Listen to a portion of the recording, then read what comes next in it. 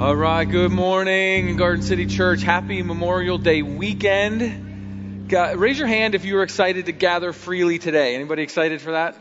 And to live in a place where we can do this. So thankful for those throughout the many years who have paid the ultimate sacrifice so that we can do this and many other things. So happy Memorial Day weekend. As you guys know, we are in a series on family, talking about marriage and kids and all of those kinds of things. And this morning, we're going to hear a family story of celebration from Ryan and Janie. So can you guys put together a Garden City welcome for Ryan and Janie?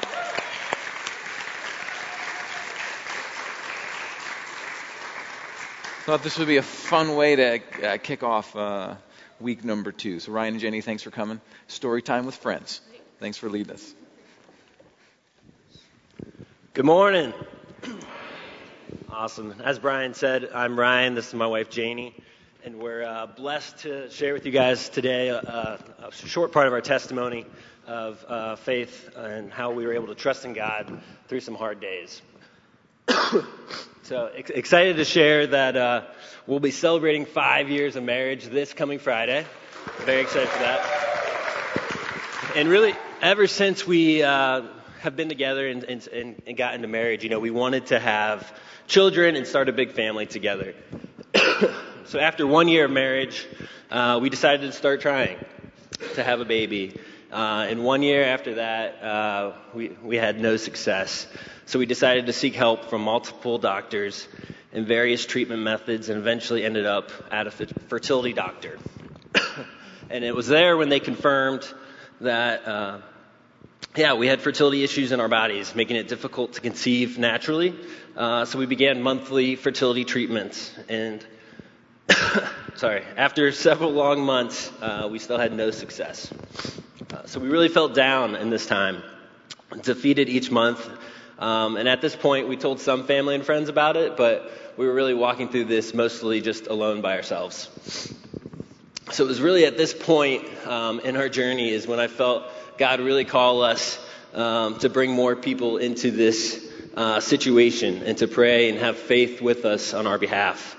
So I reached out to several men in my life who I looked up to in their faith and who have encouraged me in my faith at some point in my life. So we invited them in to begin to pray with us and join us in this journey. Yeah, so soon we had an entire community of family and friends that were praying for us and reaching out to us and checking in. And for the first time in our whole infertility journey, we felt surrounded instead of isolated. We felt more hopeful and at peace. Ultimately, through this time, we grew to know that God had the best plan for our family and that He was all we truly needed. At our following appointment, after Ryan had reached out to this group of men, our doctor kind of sat us down and was like, the process that you're doing now, like if it hasn't worked already, like it's probably not going to. And so, sorry.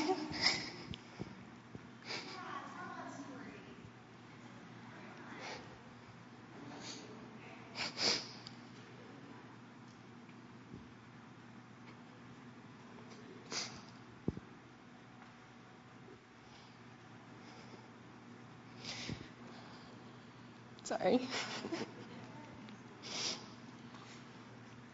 So, she was encouraging us to move to a different procedure that was more difficult, way more expensive, but provided a higher chance of pregnancy.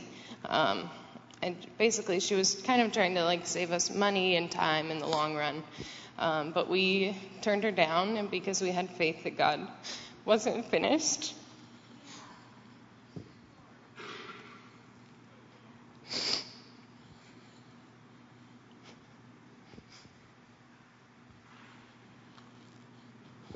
So it was awesome. My hormones. She's pregnant now, if you couldn't tell as well. So we were excited. Yes, so it was in this time where she's pushing us to do this other direction. We really felt, we just asked more people to join in with us, and we really had faith in God that He was going to do something else. We stuck with the current treatment we were doing. And it was only 2 rounds after that is when we conceived. So it was awesome. And now we have our baby girl, Marla, who is now 16 months, and you'll see her running around here all the time now. And we are blessed to be expecting baby girl number 2 here in September, whom we conceived naturally without any treatment at all. Yeah, so through this journey overall, we've just learned to increase our faith really in the power of prayer and in the uplifting power of our community. And it's easy to feel like you're alone because you don't reach out for help. If you don't tell anyone what's going on in your heart and your life, then nobody's going to know. So, yeah, we just really learned the value of that community and inviting people into your struggles, into your life. And, yeah, we've learned that no matter what God has planned for our family, He's going with us, and He knows what He's doing for our good and for His glory. Thank you.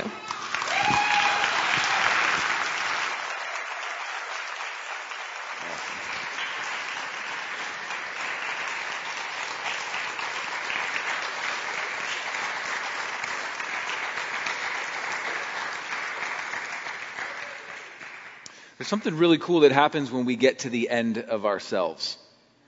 I remember when Ryan grabbed me that first Sunday when they had been through the treatments, weren't getting anywhere, and just kind of were at the end of themselves, and just kind of let me in, and we started praying, and Janie, we started praying, and just, tears coming down. Like, it was just a beautiful time. But there's this really cool place where we get to the end of ourselves, because then it's like, I don't know, like our hearts and our arms open up to maybe like what Jesus wants to do in us and with us and for us in those moments.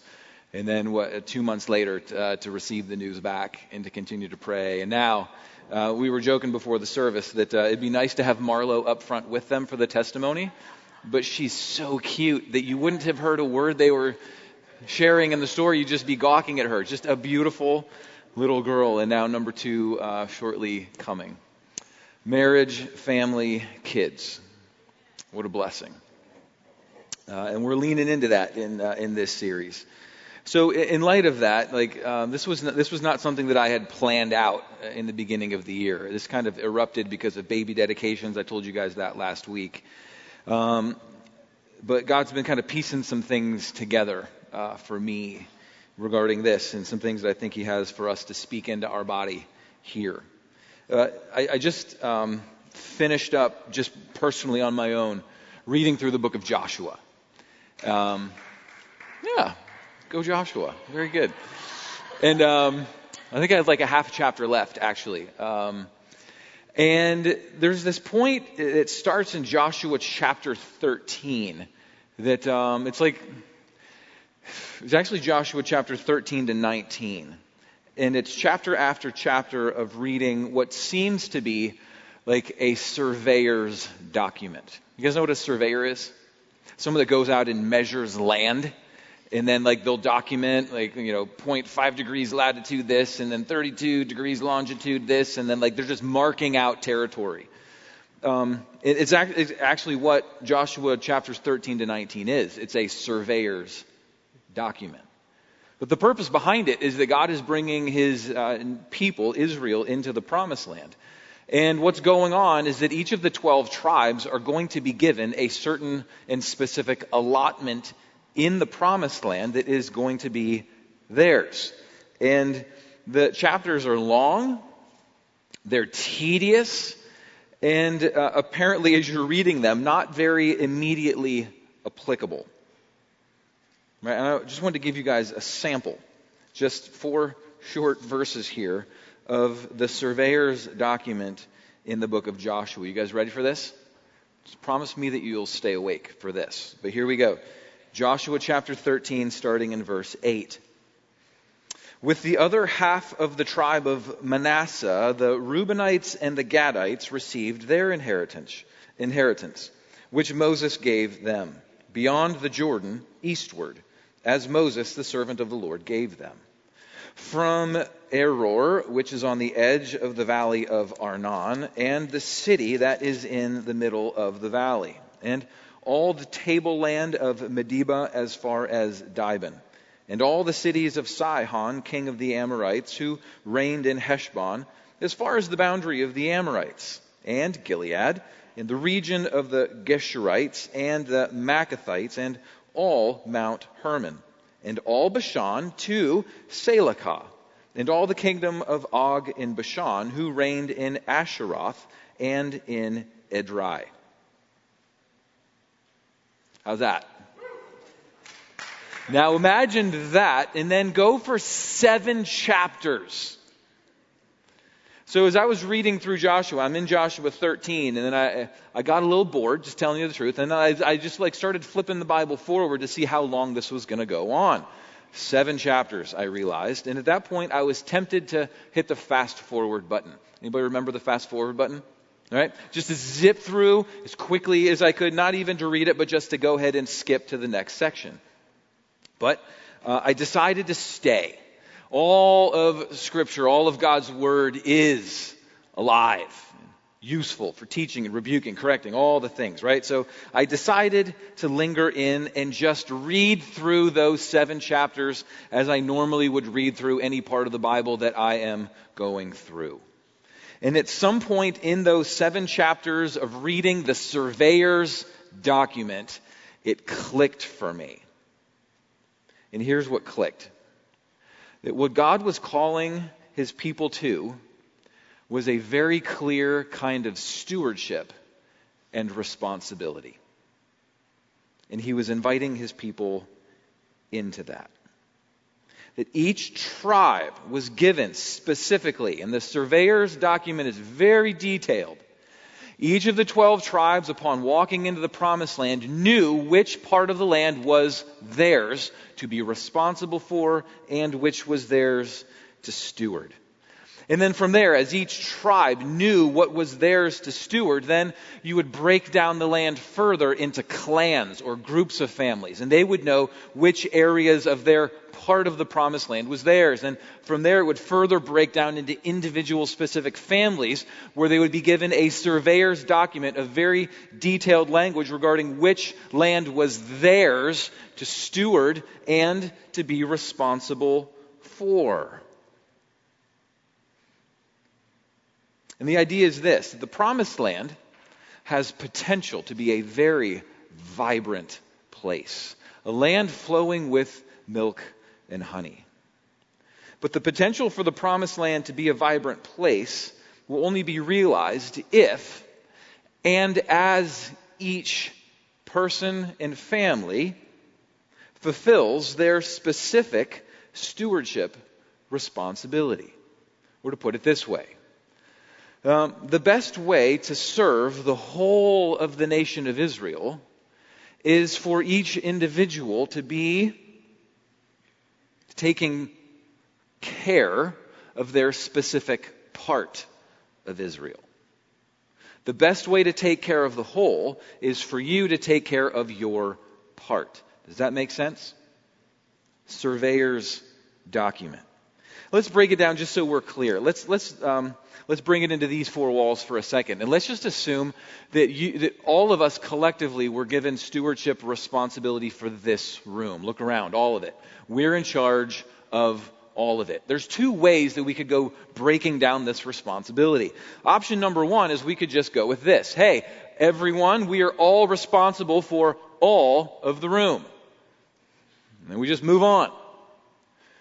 But the problem with that is it's very vague and unclear what Sally's responsible for and what Brandon's responsible for and what the Bocas are responsible for. We don't know at that point who specifically is going to do what. So it's very vague and unclear.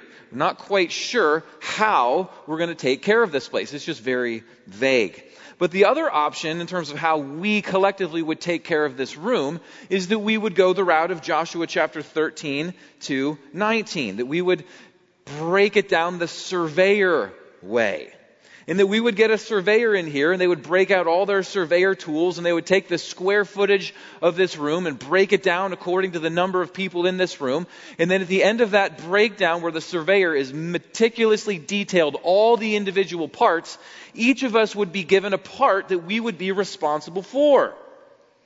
So that Brian would be responsible, from the stage front over to the wall, 3 feet back and 3 feet up the wall. Is that very clear? That's surveyor clear.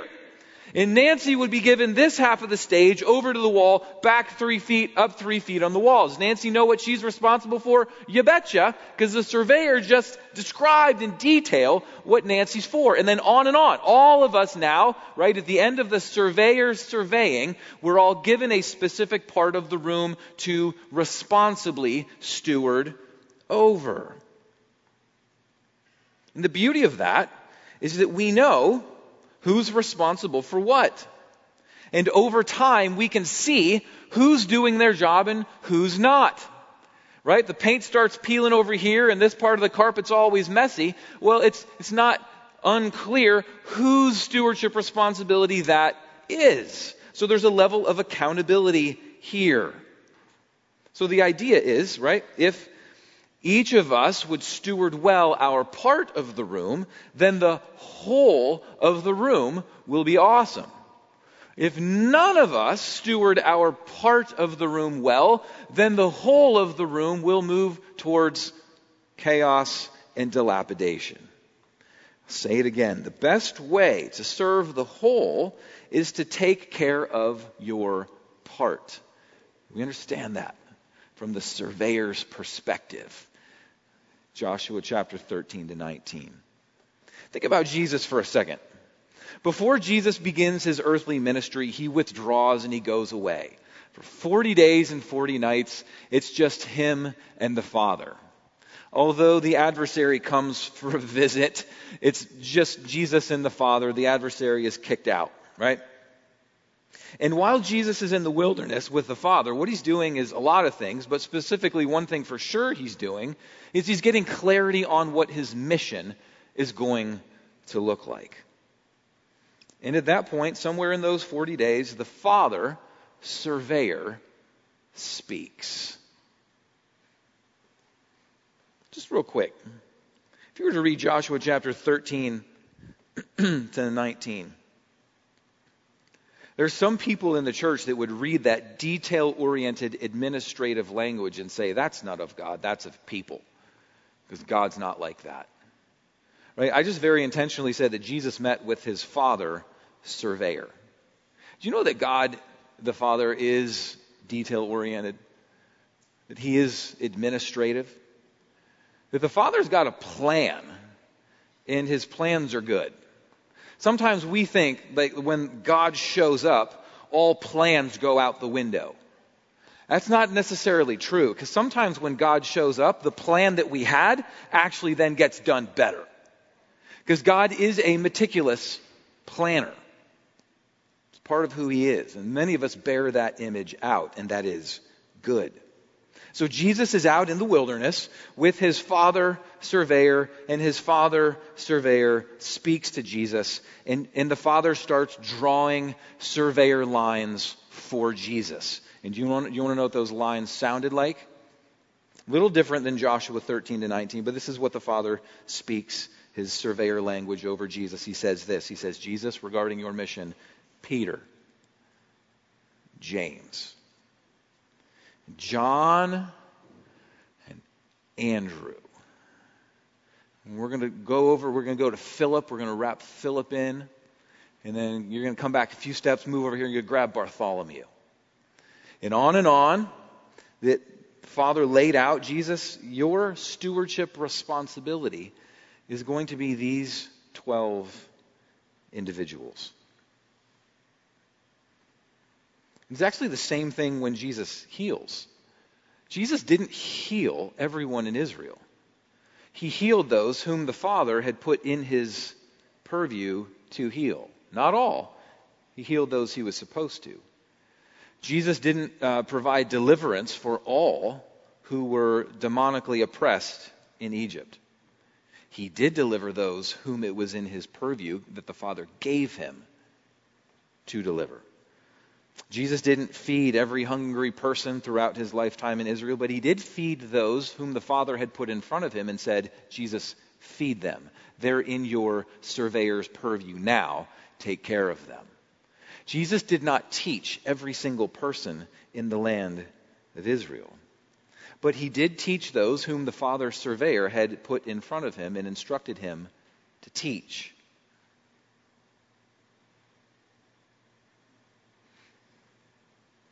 Here's a curiosity question for us. I wonder if we could ask this question.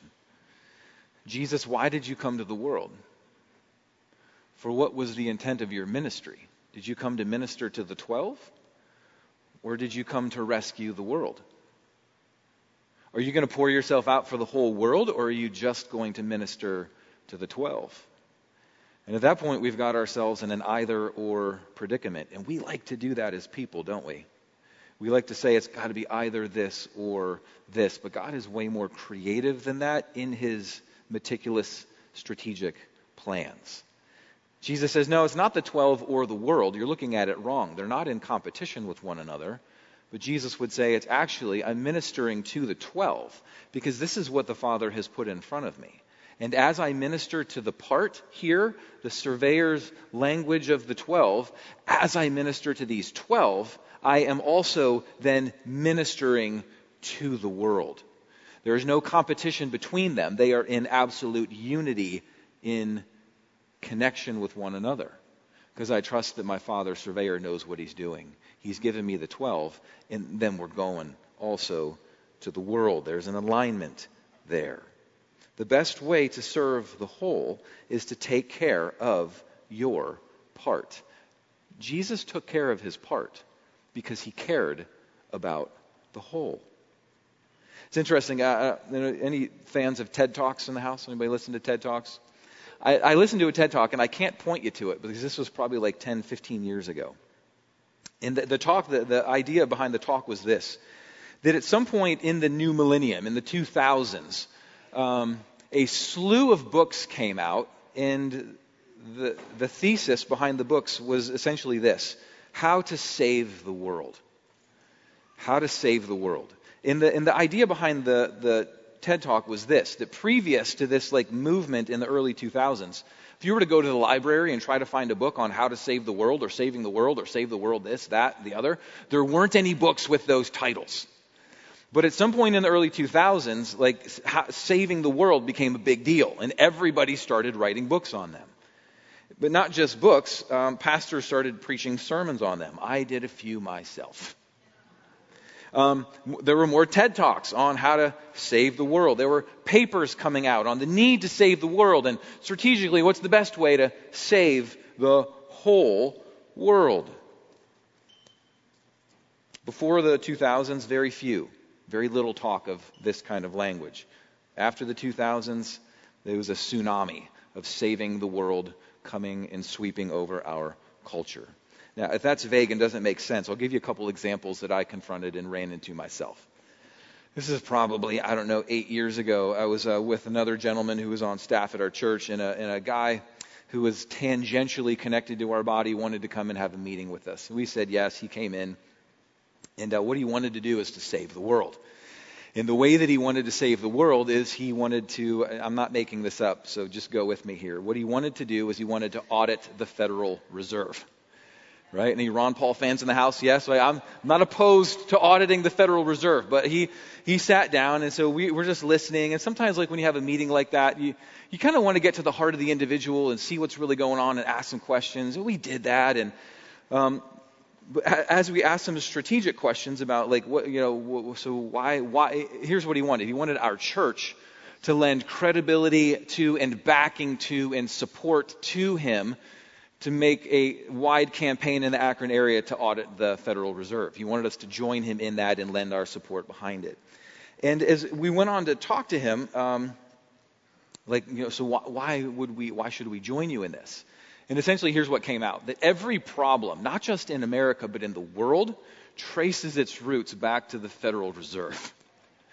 According to him, right? World hunger, economic disparity, maladies of physical varieties, war, rumors of war, all of the things that are wrong in the world, in his mind, trace their way back to the Federal Reserve, and we need to bring them accountability so that we can what? Save the world. That was his perspective on things, and he wanted us to join him in his mission to save the world. Another example was this. I think this was around 2012, around election time. Before November hit, there was some division politically going on, nothing like what we see today, but for that point in history, it was something. And a young man came up to me and said, Brian, again, he wanted to meet. We met, and he wanted me to take my ministry that I was leading and, similar to the Audit the Fed, like bring credibility and backing and support to his vision of bringing rescue to the whole world. Actually, it was just America. What he wanted us to join him in doing is a Vote for Jesus campaign. And he had all the reasons why if we would just join him in the Vote for Jesus campaign, it would solve so many cultural issues and cultural problems. He wanted to save America. He wanted us to join him by supporting him in his Vote for Jesus campaign. Now,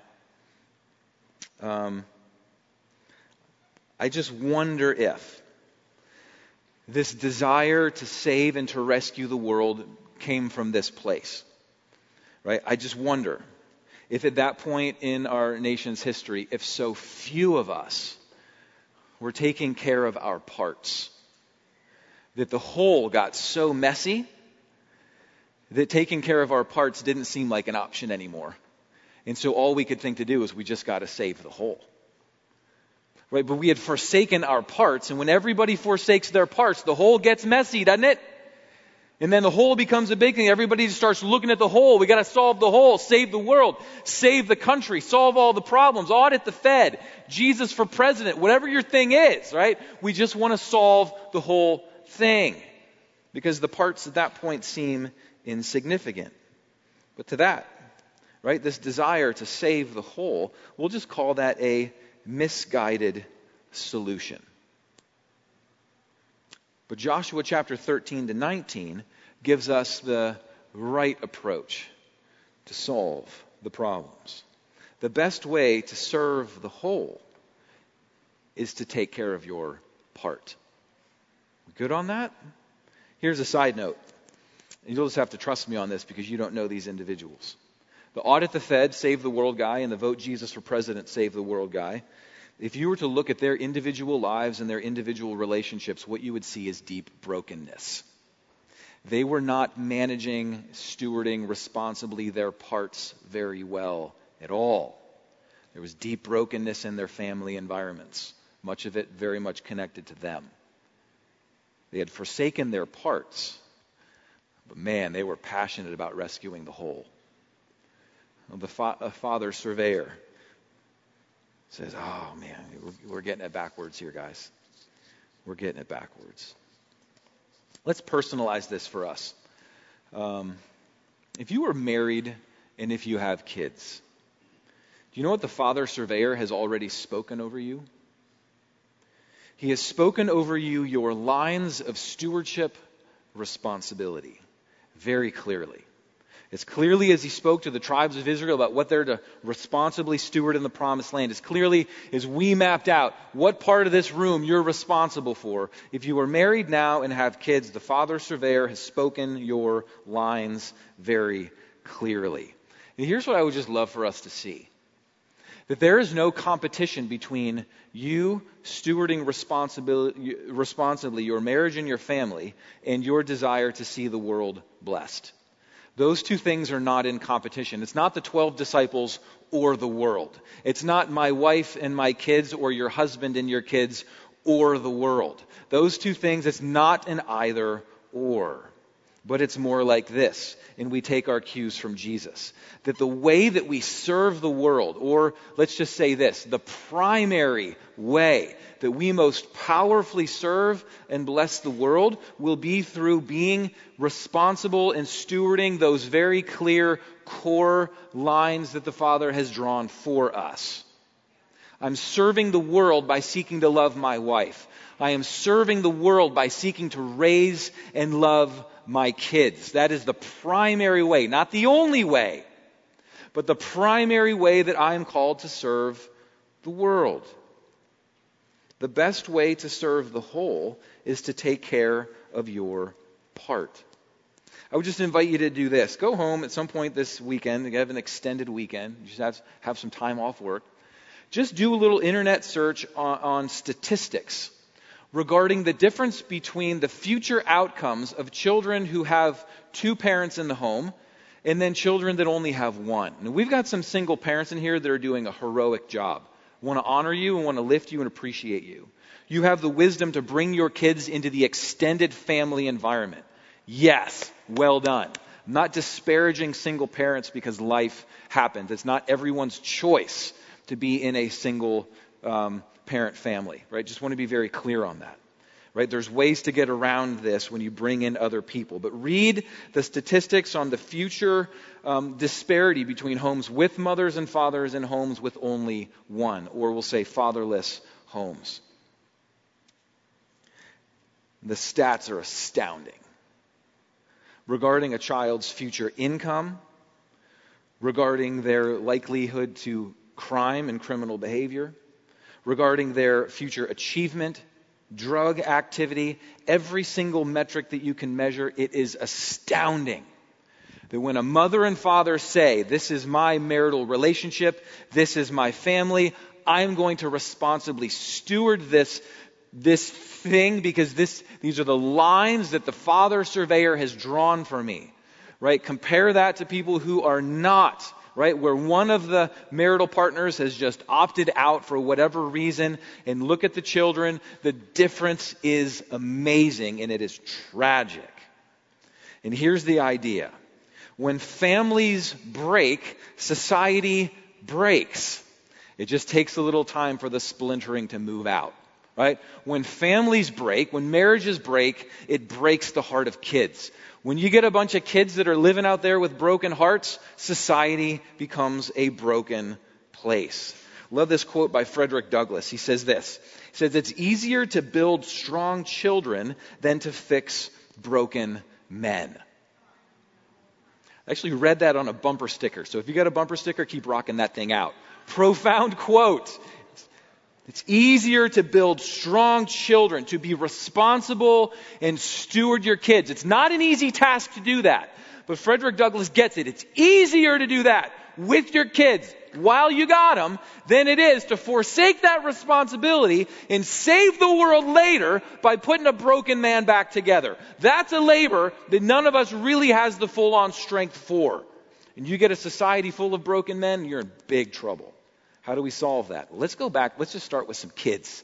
And let's faithfully and with wise stewardship, let's pour ourselves into them. If we take care of the part, then the whole will take care of itself.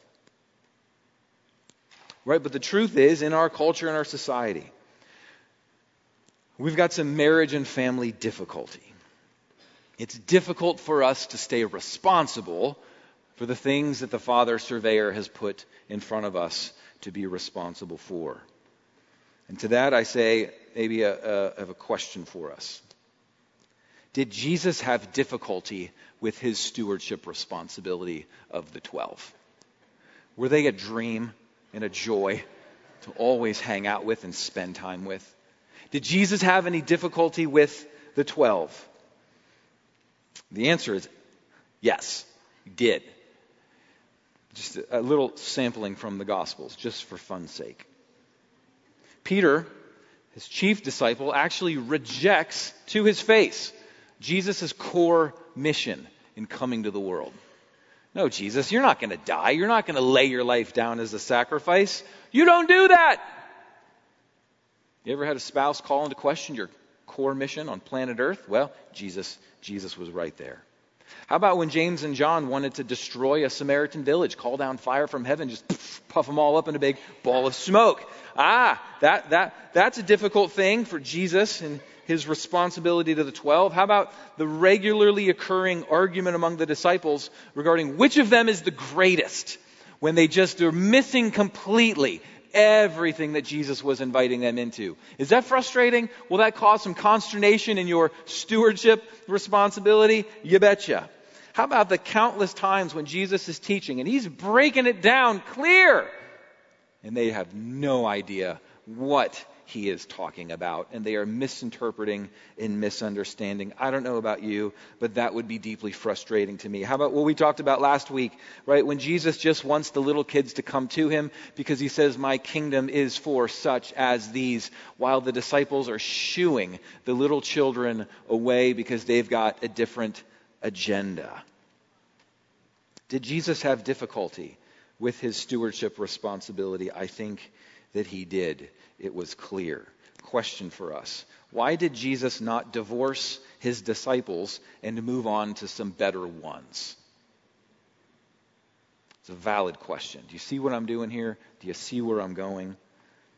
Why did Jesus not divorce his disciples and go get himself some better ones? And the answer is because the Father surveyor gave Jesus them. And his language of lines of responsibility was very clear, unmistakable. He heard it.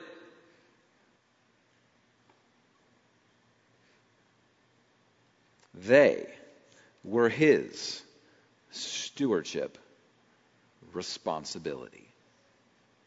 Period. But Jesus, you deserve to be happy with your disciples. Jesus' response is, but what?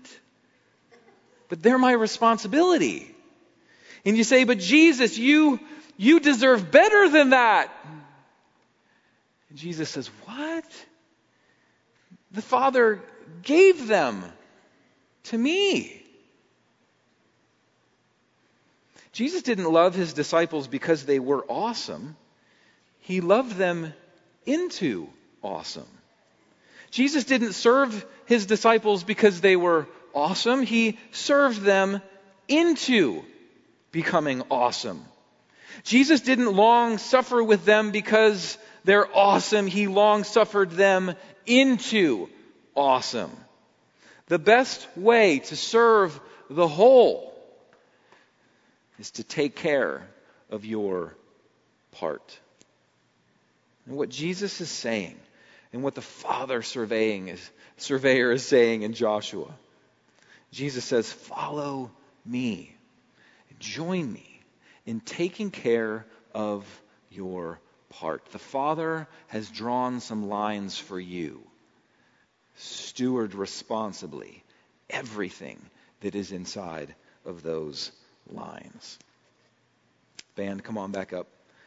We're going to sing a couple more songs. I just want to say this.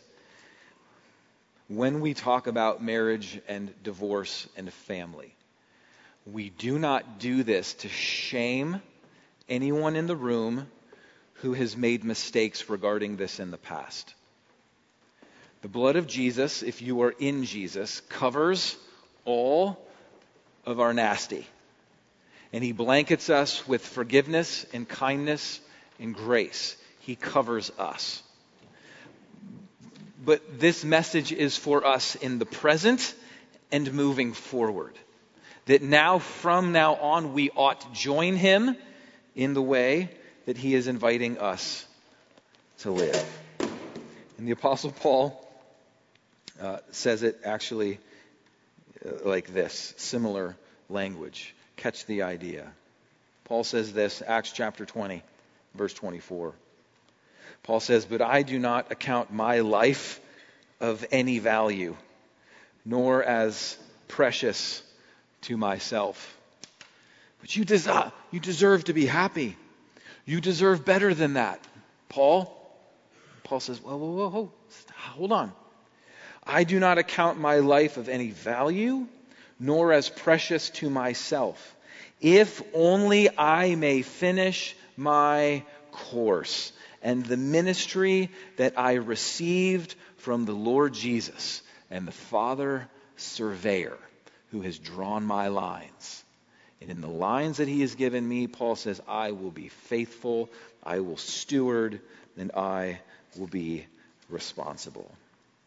And the invitation is for us to join.